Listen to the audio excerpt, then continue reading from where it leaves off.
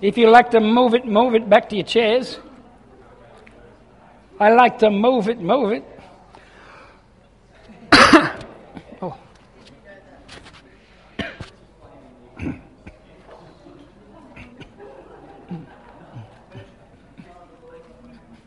Christy, Michael said, can you please come and sit down? You're embarrassing him. He didn't say you're embarrassing him. I added that bit, but he did say, please come and sit down.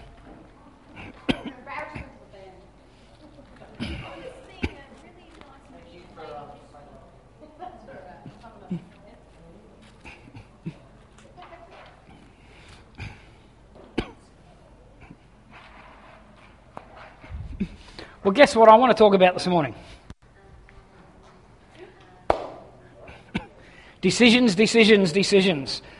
It's that time of year where the old year finishes and the new year is about to start, and we have those things that everybody starts thinking. Mind you, I think New Year's resolutions are probably dying off year by year. I think people are less and less inclined to make New Year's resolutions. Perhaps that's because they have a history of not fulfilling them. And so rather than make a resolution and not fulfill it, it probably feels better just simply don't have a goal. And that way, if you don't hit it, well, you don't know you didn't hit it. So it doesn't really matter. So maybe that's why New Year's resolutions are becoming less and less and less. I came across this story this week online. I thought it was a great picture of perhaps what New Year's resolutions are like for many of us. It says, have you heard about the man who moved into a retirement community to spend the rest of his life there? It wasn't long until he had made a number of friends among the other residents. There was one lady he was especially attracted to, and she was attracted to him also. So they spent a lot of time together. Finally, one evening he proposed, asking her to marry him.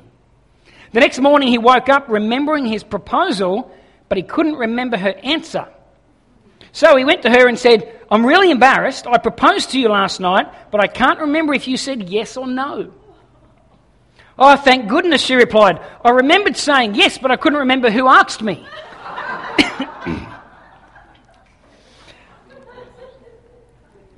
I think that our New Year's resolutions can sometimes be like that. We make them, but somehow in the series of time and space, we forget about these solid commitments we made to transform our life or to change us or to see a different outcome perhaps on the 365th day of that year as opposed to the one we were currently living in on the very first day of that year.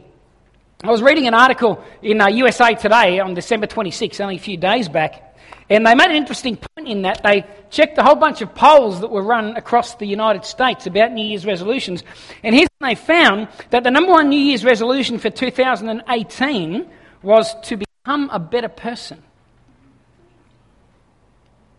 The number one resolution in all the polls that they went across the United States, and they found that the number one resolution this year, in previous years, the number one resolution, who knows what the number one New Year's resolution has been in previous years? Get fit. Number one resolution has been to get fit. For at least the last 22 years, it's been the number one resolution is to get fit. And we have all kinds of resolutions and things that we want to do. At the start of a year, we want to get fit, exercise more regularly. Some of us want to lose weight. Some of us want to put weight on. Some of us want to quit behaviours and habit patterns that we have. Some of us want to take up things that we know will be beneficial and good. Some of us have bucket lists. This year I want to achieve this goal, or I want to go to this place, or I want to create this environment, whatever. There's thousands of things. It's a world. The 1st of January provides us with this world of opportunity. What do we want the year to look like? I just want to reiterate what Jackie said very quickly too. I hope and pray that each one of us, as we look at the next year and what we want to achieve and what we want to do, that one of our big goals is we want to get to know Him better. Amen? I want to get to know God better. I want to learn to trust Him more. I want to learn to hear His voice more clearly. I want to learn how to be courageous enough to step out in faith when He speaks. I want to learn to fear Him more than I fear the world around me and what people will think and so on. So I hope that in the mix of our New Year's resolutions, there's that spiritual dynamic as well, because that's a very real part of my life, and it's a very important part of my life, and I think God wants us to continue to push into Him and continue to expand our faith and our trust levels in Him. But you know what? Amongst that, there'll be other things that you'll want to do as well. Amen? There'll be other things, other goals that you have. Like I said at the start of the service, the air you breathe today is going to pretty much be the same air that's running around tomorrow. The sun that came up today on the last day of the year, it's going to be the same sun that rises on the first day of the year. The house you live in is probably going to be the same. The bed you sleep in is probably going to be the same bed you laid down in on the last day of 2017. Will probably be the same bed you wake up in the first day of 2018. A lot of things around us are going to be the same. There's nothing magical about the day. But for society in general, it provides an opportunity for us to reflect on the last 12 months and to look forward to the next 12 months as well. I was sitting in the hospital the other day. I've got a bit of a sore throat going on, and I went to the chemist, and the chemist started to look and said, look, you waste your money here, go to the doctor and see what they do. So I went to the doctor, and I'm sitting in the doctor's surgery at Lennox Head, and an ad, there's a television set in there, and the television set flashes up, ads, and you can pay for ads now on this TV screen. And an ad flashed up for Curves Gym, the Curves, the ladies' gym in Balna there. And it flashed up, and their slogan was, be the best that you can be. Be the best that you can be. And I saw that and I thought, that's a really, really great slogan. And as I think about the next 12 months and the things that I want to achieve and what I want to see happen in my world, when I think about resolutions are just simply decisions. Okay, they're just decisions that we make that we want our life to head in a different direction perhaps than what it's heading in now. And I thought, you know what? I think I'm going to make that the basis for which I think about what are the decisions that I want, what are the things that I want to change this year. You see, a lot of people, their New Year's resolutions revolve around chasing something that they're not. You're trying to become something that you're not. Instead of trying to be a better me, I want to be like you. Well, I'm not you, I'm me. Okay? Some people's resolutions revolve around keeping up with the Joneses. They've got a bigger house this year, or they had this holiday overseas and took their family, so I want to do that because that's... And we're trying to chase something else. I think we need to narrow it all down, break all that away, and make the decision that, this year, whatever changes I make, whatever I want to do, I think the best thing I can do is make decisions and resolutions that are going to make me be a better version of me. Amen? Make me be a better person. Make me be more the person that God wants me to be. To straighten out the crooked paths perhaps inside of me, or to make decisions and choices that are going to help me live the kind of life that will give me the energy, the vitality, the time that I need necessarily to achieve all that God's put me down here on earth to do. I want to be a better version of me.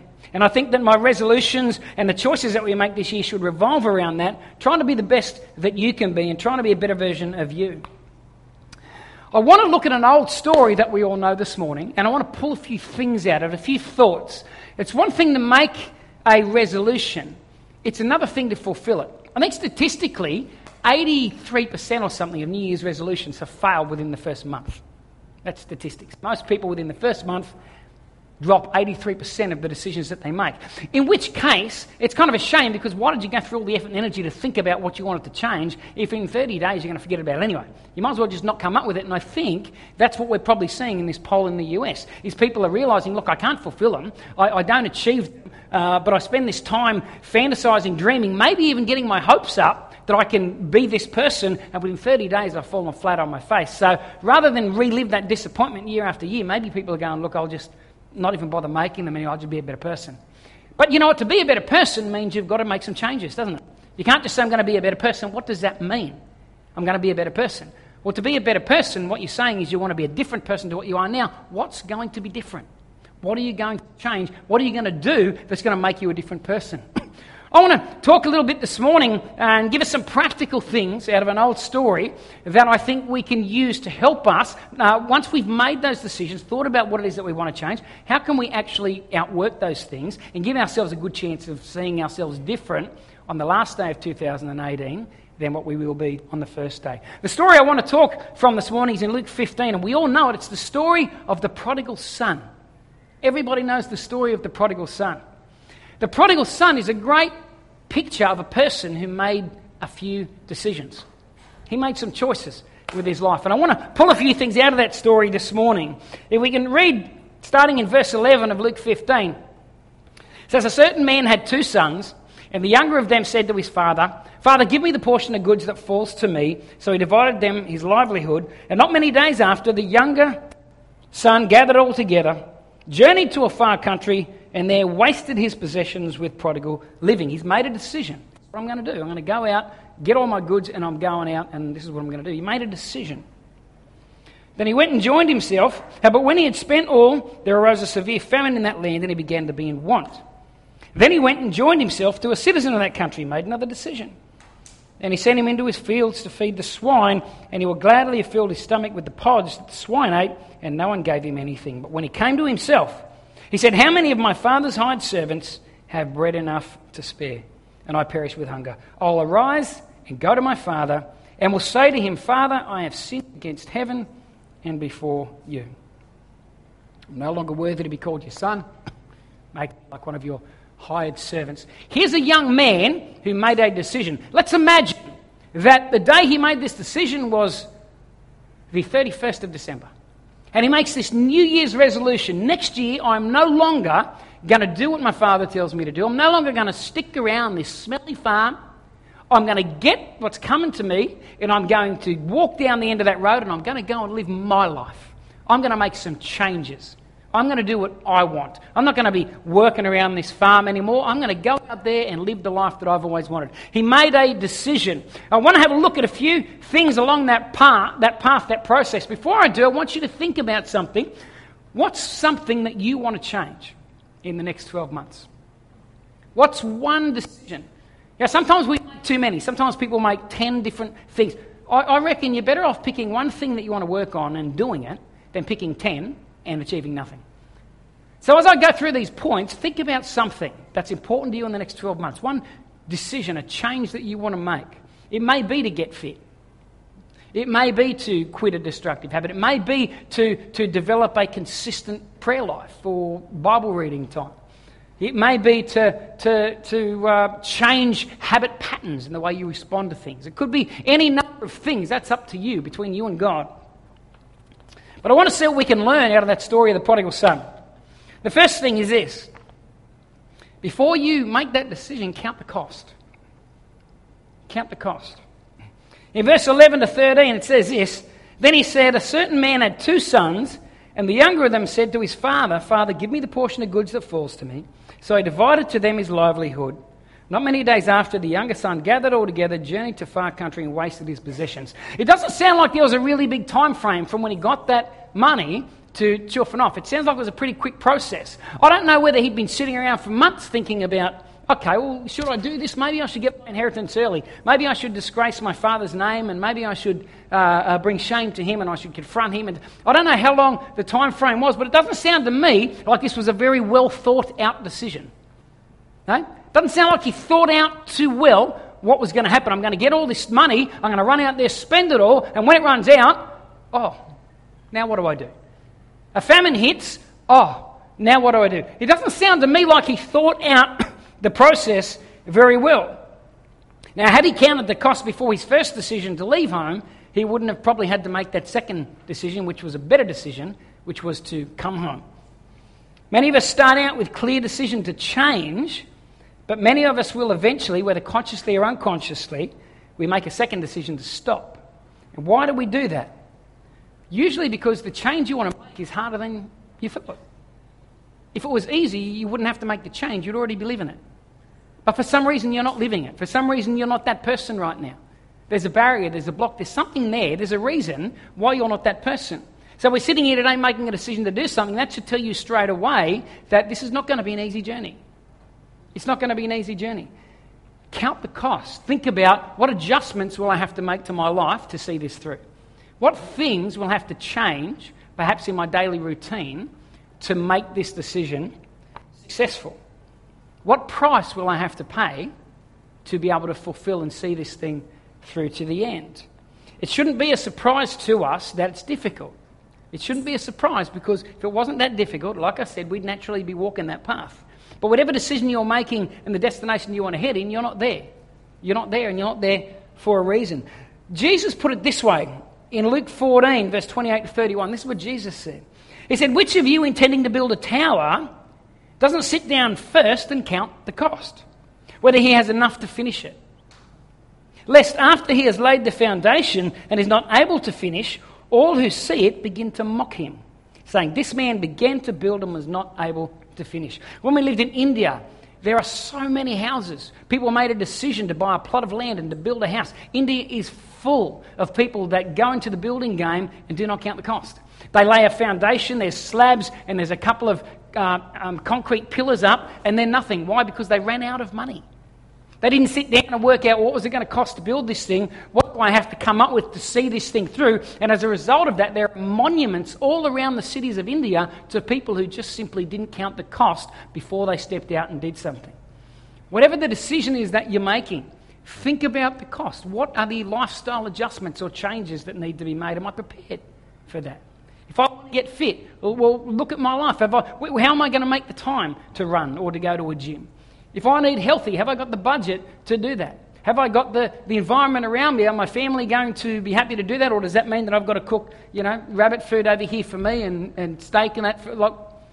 Think about the environment you live in. Think about the changes, the lifestyle adjustments that need to be made before we step into it. Because sometimes we'll sit down and we'll count the cost and we'll go, this is unrealistic. This is not going to happen. I can't do this. Or maybe we need to look at other options or other things or maybe other ways to do what it is that you were thinking of. Jesus in this passage is actually talking about following him. He's saying, if you're going to follow me, you should count the cost first. Don't just stick your hand up at an altar call and say, I'm going to go hard after you, Jesus, when you haven't thought about what it's actually going to mean to follow me. But the principle is the same. Any decisions that we make, if we want to make that decision and see it through, we should count the cost first. Before we voice it out to anybody, before we take steps, count the cost first. Do a little bit of mathematics. What's it going to take for me to fulfill this through? The second thing that we get out of this is verse 17 and 18.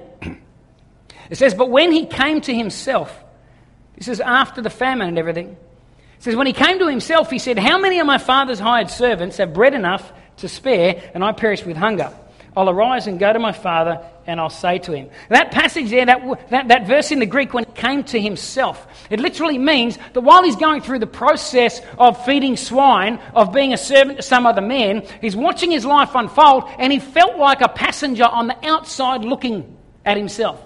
Now, how many of us at times feel that way? We feel like we're outside of ourselves, and our life's going down a path. We don't want it to be like that, but we just feel like we're so out of control that we're distanced from, and we're watching our life unfold. We're watching ourselves as we get further and further away from who we want to be. That's the picture that the Greek's painting. And then and when he came to himself, literally means that at a moment he had this epiphany, this moment of clarity where he stepped back into himself and said, hang on a second, I've got control here. I'm not a slave to this scenario. I'm not a slave to this environment. I've actually got control over this. I don't have to be sitting here feed. I've got a father back there that owns a farm who feeds his servants better than what these people get fed. What am I doing? Why am I still here in this space? He had this moment of clarity. And in that moment of clarity, he did a really powerful thing. He decided what he was going to do, not what he was going to try. And there's a big difference. He decided at that point, this is what I'm going to do, not what I'm going to try. And my second point is decide to do it, not try it.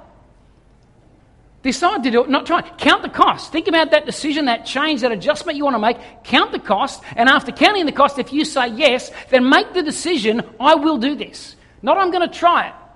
See, when we have an attitude of I'm going to try something, we leave a back door open. And as long as we leave a back door open, human nature is when it gets difficult, we'll head for the back door. We'll walk away.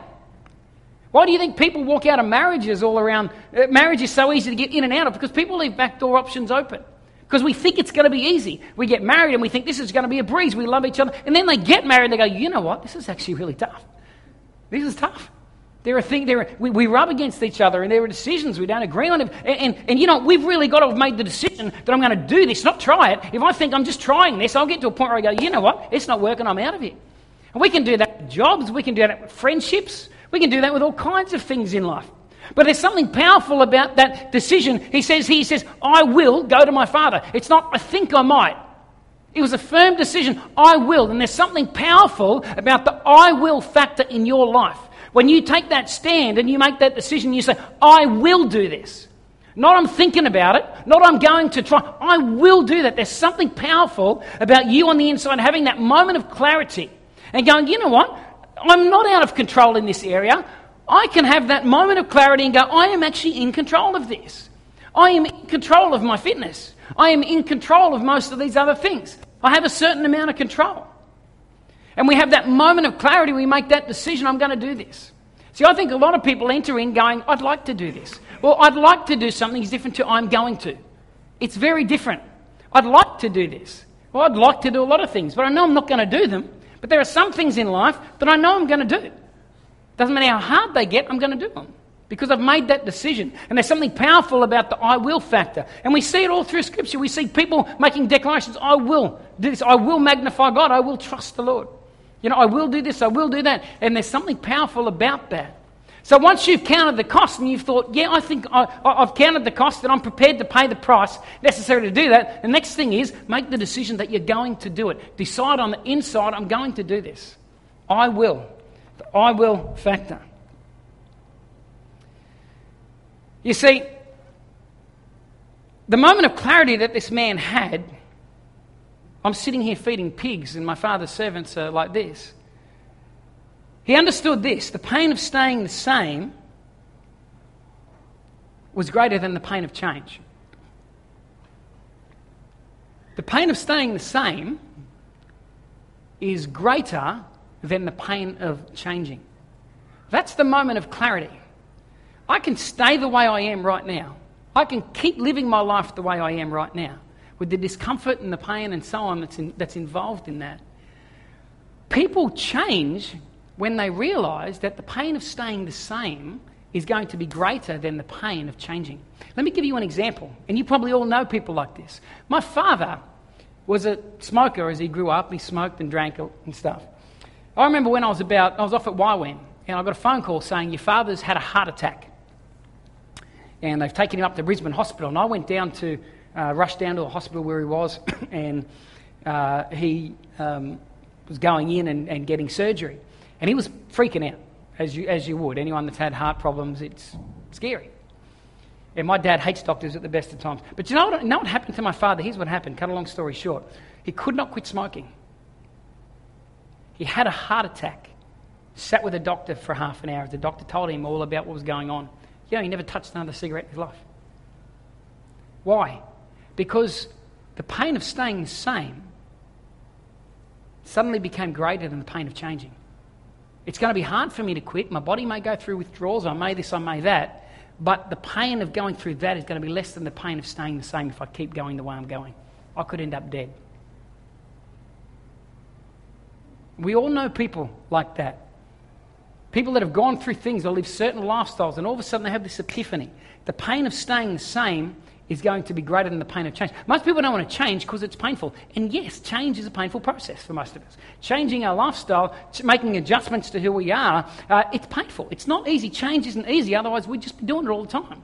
But we are creatures of habit, and we get into habit patterns, don't we? And the habit patterns become natural and normal to us. And when it comes time to change, change is a painful process. Here's the thing, stay the same way you are and carry the pain. So there's a reason why you want to make the changes you want to make.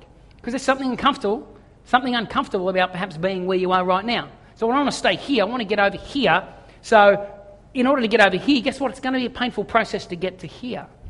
But you've got to ask yourself the question, is it going to be more painful to stay here than it is to go over here?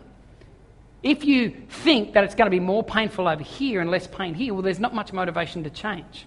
But when we realise that the pain of staying the same is going to be greater than the pain of changing, we have that moment of clarity and we go, no. It's worth the effort. It's worth the price. It's worth the energy. It's worth the adjustments.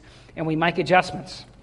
Which pain has the best outcome for you? They're both going to be painful. Stay the same way, change. There's going to be pain involved in both. But which one has the least amount of pain? And usually it's the change process. Otherwise you wouldn't be sitting here thinking that you want to change a certain part of your life. But we are. The third thing, verse 18 and 19, he says, I will arise and go to my father, and I will say to him, Father, I've sinned against heaven and before you. I'm no longer worthy to be called your son. Make me like one of your hired servants. Firstly, count the cost. Secondly, decide to do it, not try it. Thirdly, be realistic. Be realistic. This man looked at his situation and he said, here's the deal. I'm going to go home, but I'm not going to go home and think that I can just walk straight back into being the son of the owner and walk back into my glory and back into my position. Now, praise God for the grace of the Father. He did that, but this man's attitude was realistic. I'm not expecting Dad to come home and to be given platform again. I'm going to be realistic about this. I just want to come home and perhaps you'll hire me as a servant. And I think sometimes our goals are a little bit unrealistic. Sometimes we do set ourselves goals that are just a little bit too far out of reach and a little bit higher. Here's what I would say to you. Whatever the goal is that you're thinking about, I encourage people to set the bar and then at the beginning of it, halve it. Halve it.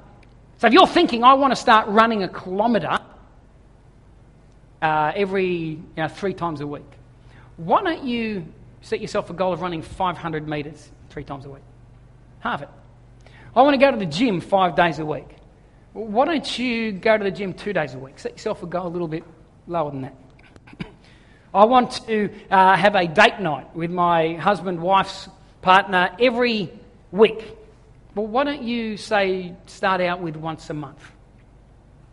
I want to spend more time with my kids every afternoon. I'm going to come home and I'm going to take them. Well, why don't you make it 2 afternoons a week instead of 5?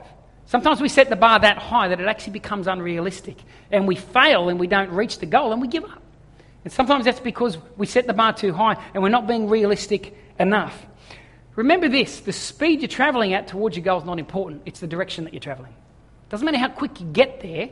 What matters is that you're taking steps in the right direction. You know, someone said to me recently about our building project here at the church. Somebody wrote me an email. In the email they said to me, you're going nowhere, you're doing nothing. And I just wrote them back and I said, no, that's actually not true. I said, we're not going nowhere. We're actually heading in the right direction. We're not heading there at the speed that I'd like to. I'd love to be going faster, but we're not moving that fast. But at the end of the day, the speed's not the issue. It's the direction of the journey that matters. Okay? It's the direction of the journey that matters. Yeah, but if we're only having, 1 date night a month, that's not as good as 4 date nights a month. Yeah, but it's better than the no date nights a month that you're doing now, which is why you want to change it.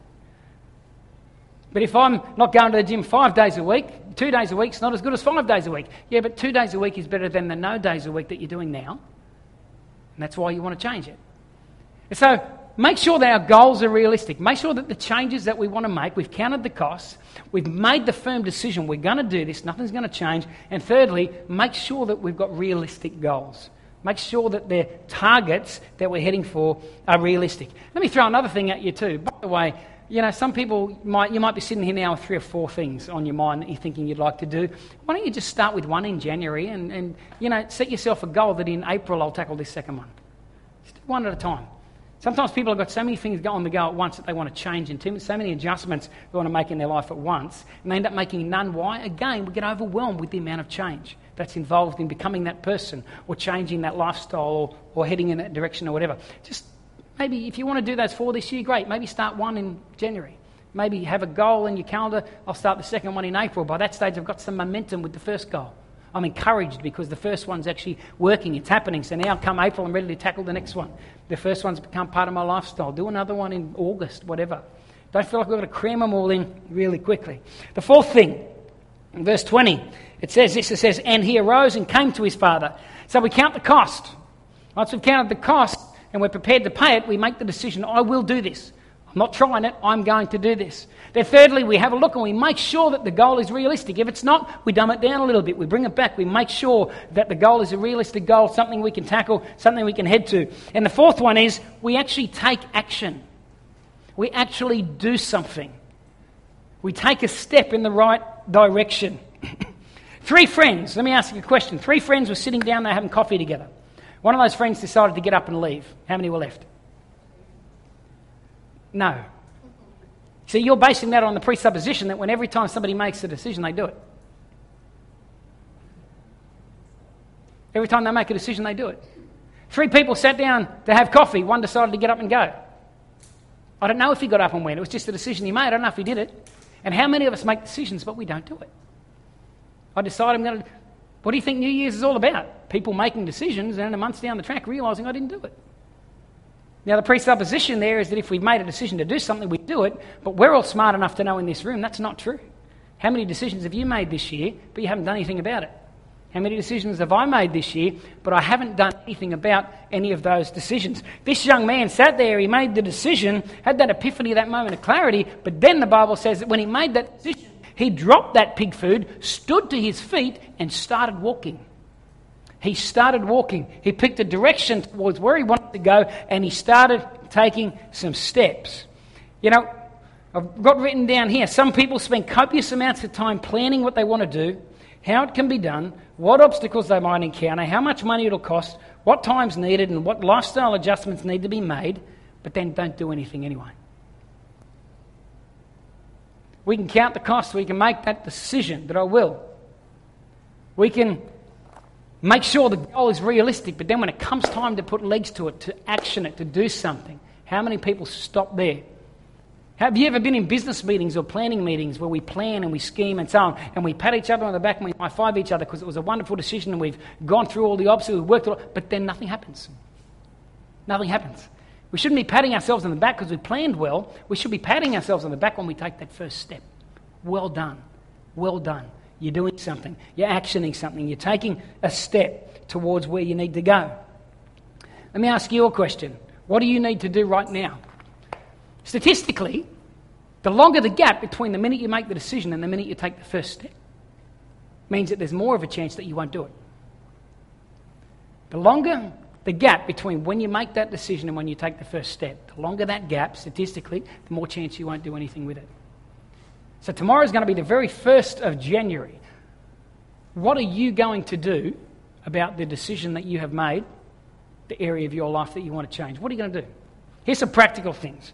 Maybe you'll buy some shoes to walk in. Maybe you'll buy a cookbook to start eating healthy. Maybe you'll ring up that friend or that relative that you've forever been saying, I just need to maintain a relationship with that person, but, never get around to doing it. Maybe you get a gym membership.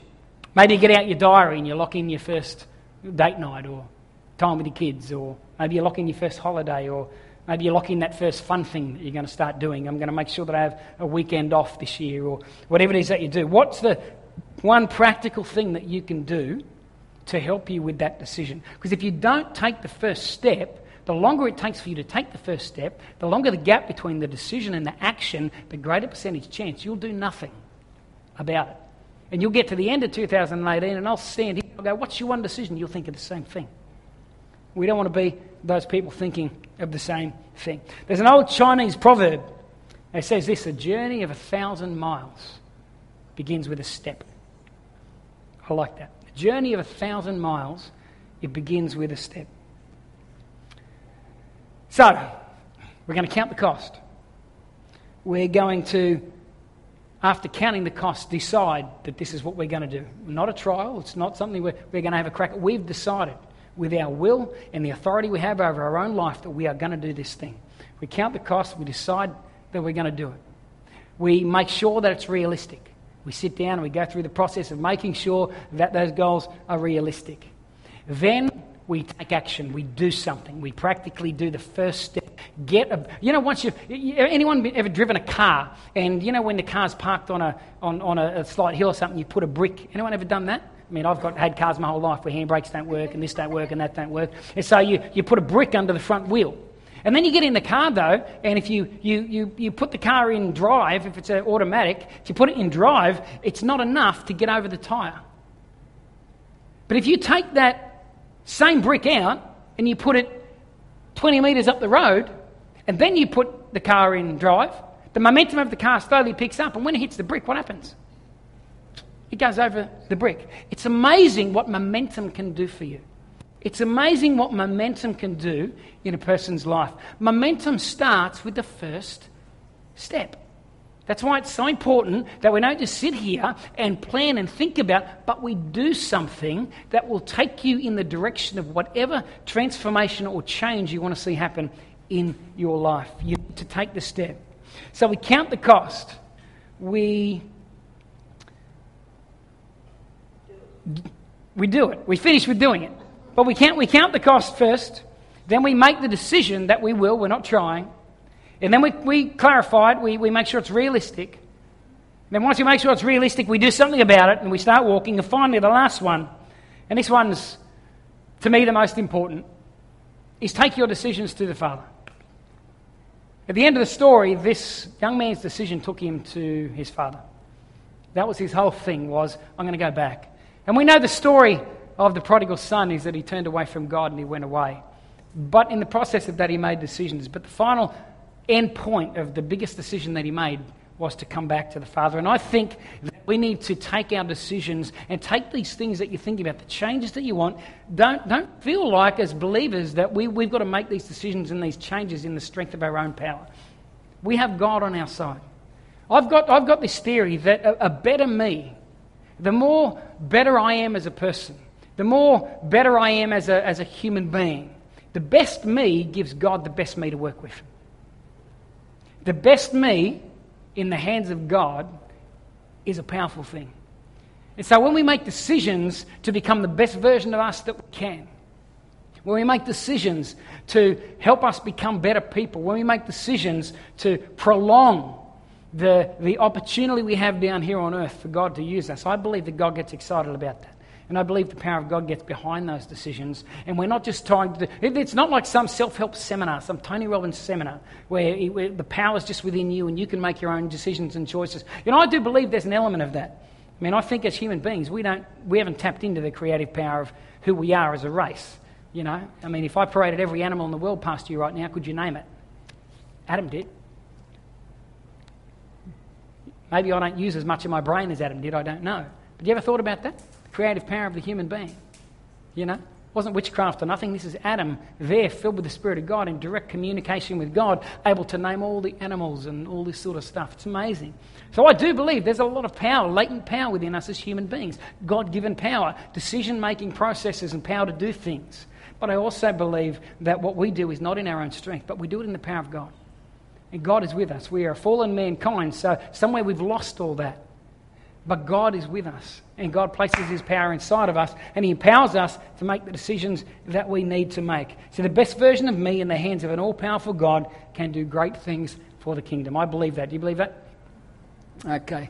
Father, I want to thank You for this morning, God. Thank You for, again, Lord, it's a cultural thing, this whole New Year's thing. It's just a cultural, man-made concept. But the concept itself is actually very powerful. Lord, that we would stop and we would look back at the last 12 months of our life and that we would make some decisions for the next 12 months. Changes that we want to make, Father. The people that we want to become. The things that maybe we look back on and we go, I don't like that. So I want to drop that. And I want to replace it with this. And Father, thank You for, Lord, the power that You give to us to do that. That You do empower us, Father, that you walk alongside of us, Lord. And God, I pray for each of us here, Father, that we would, God, not just get up from here and go home and, decide whether it was worth coming or not.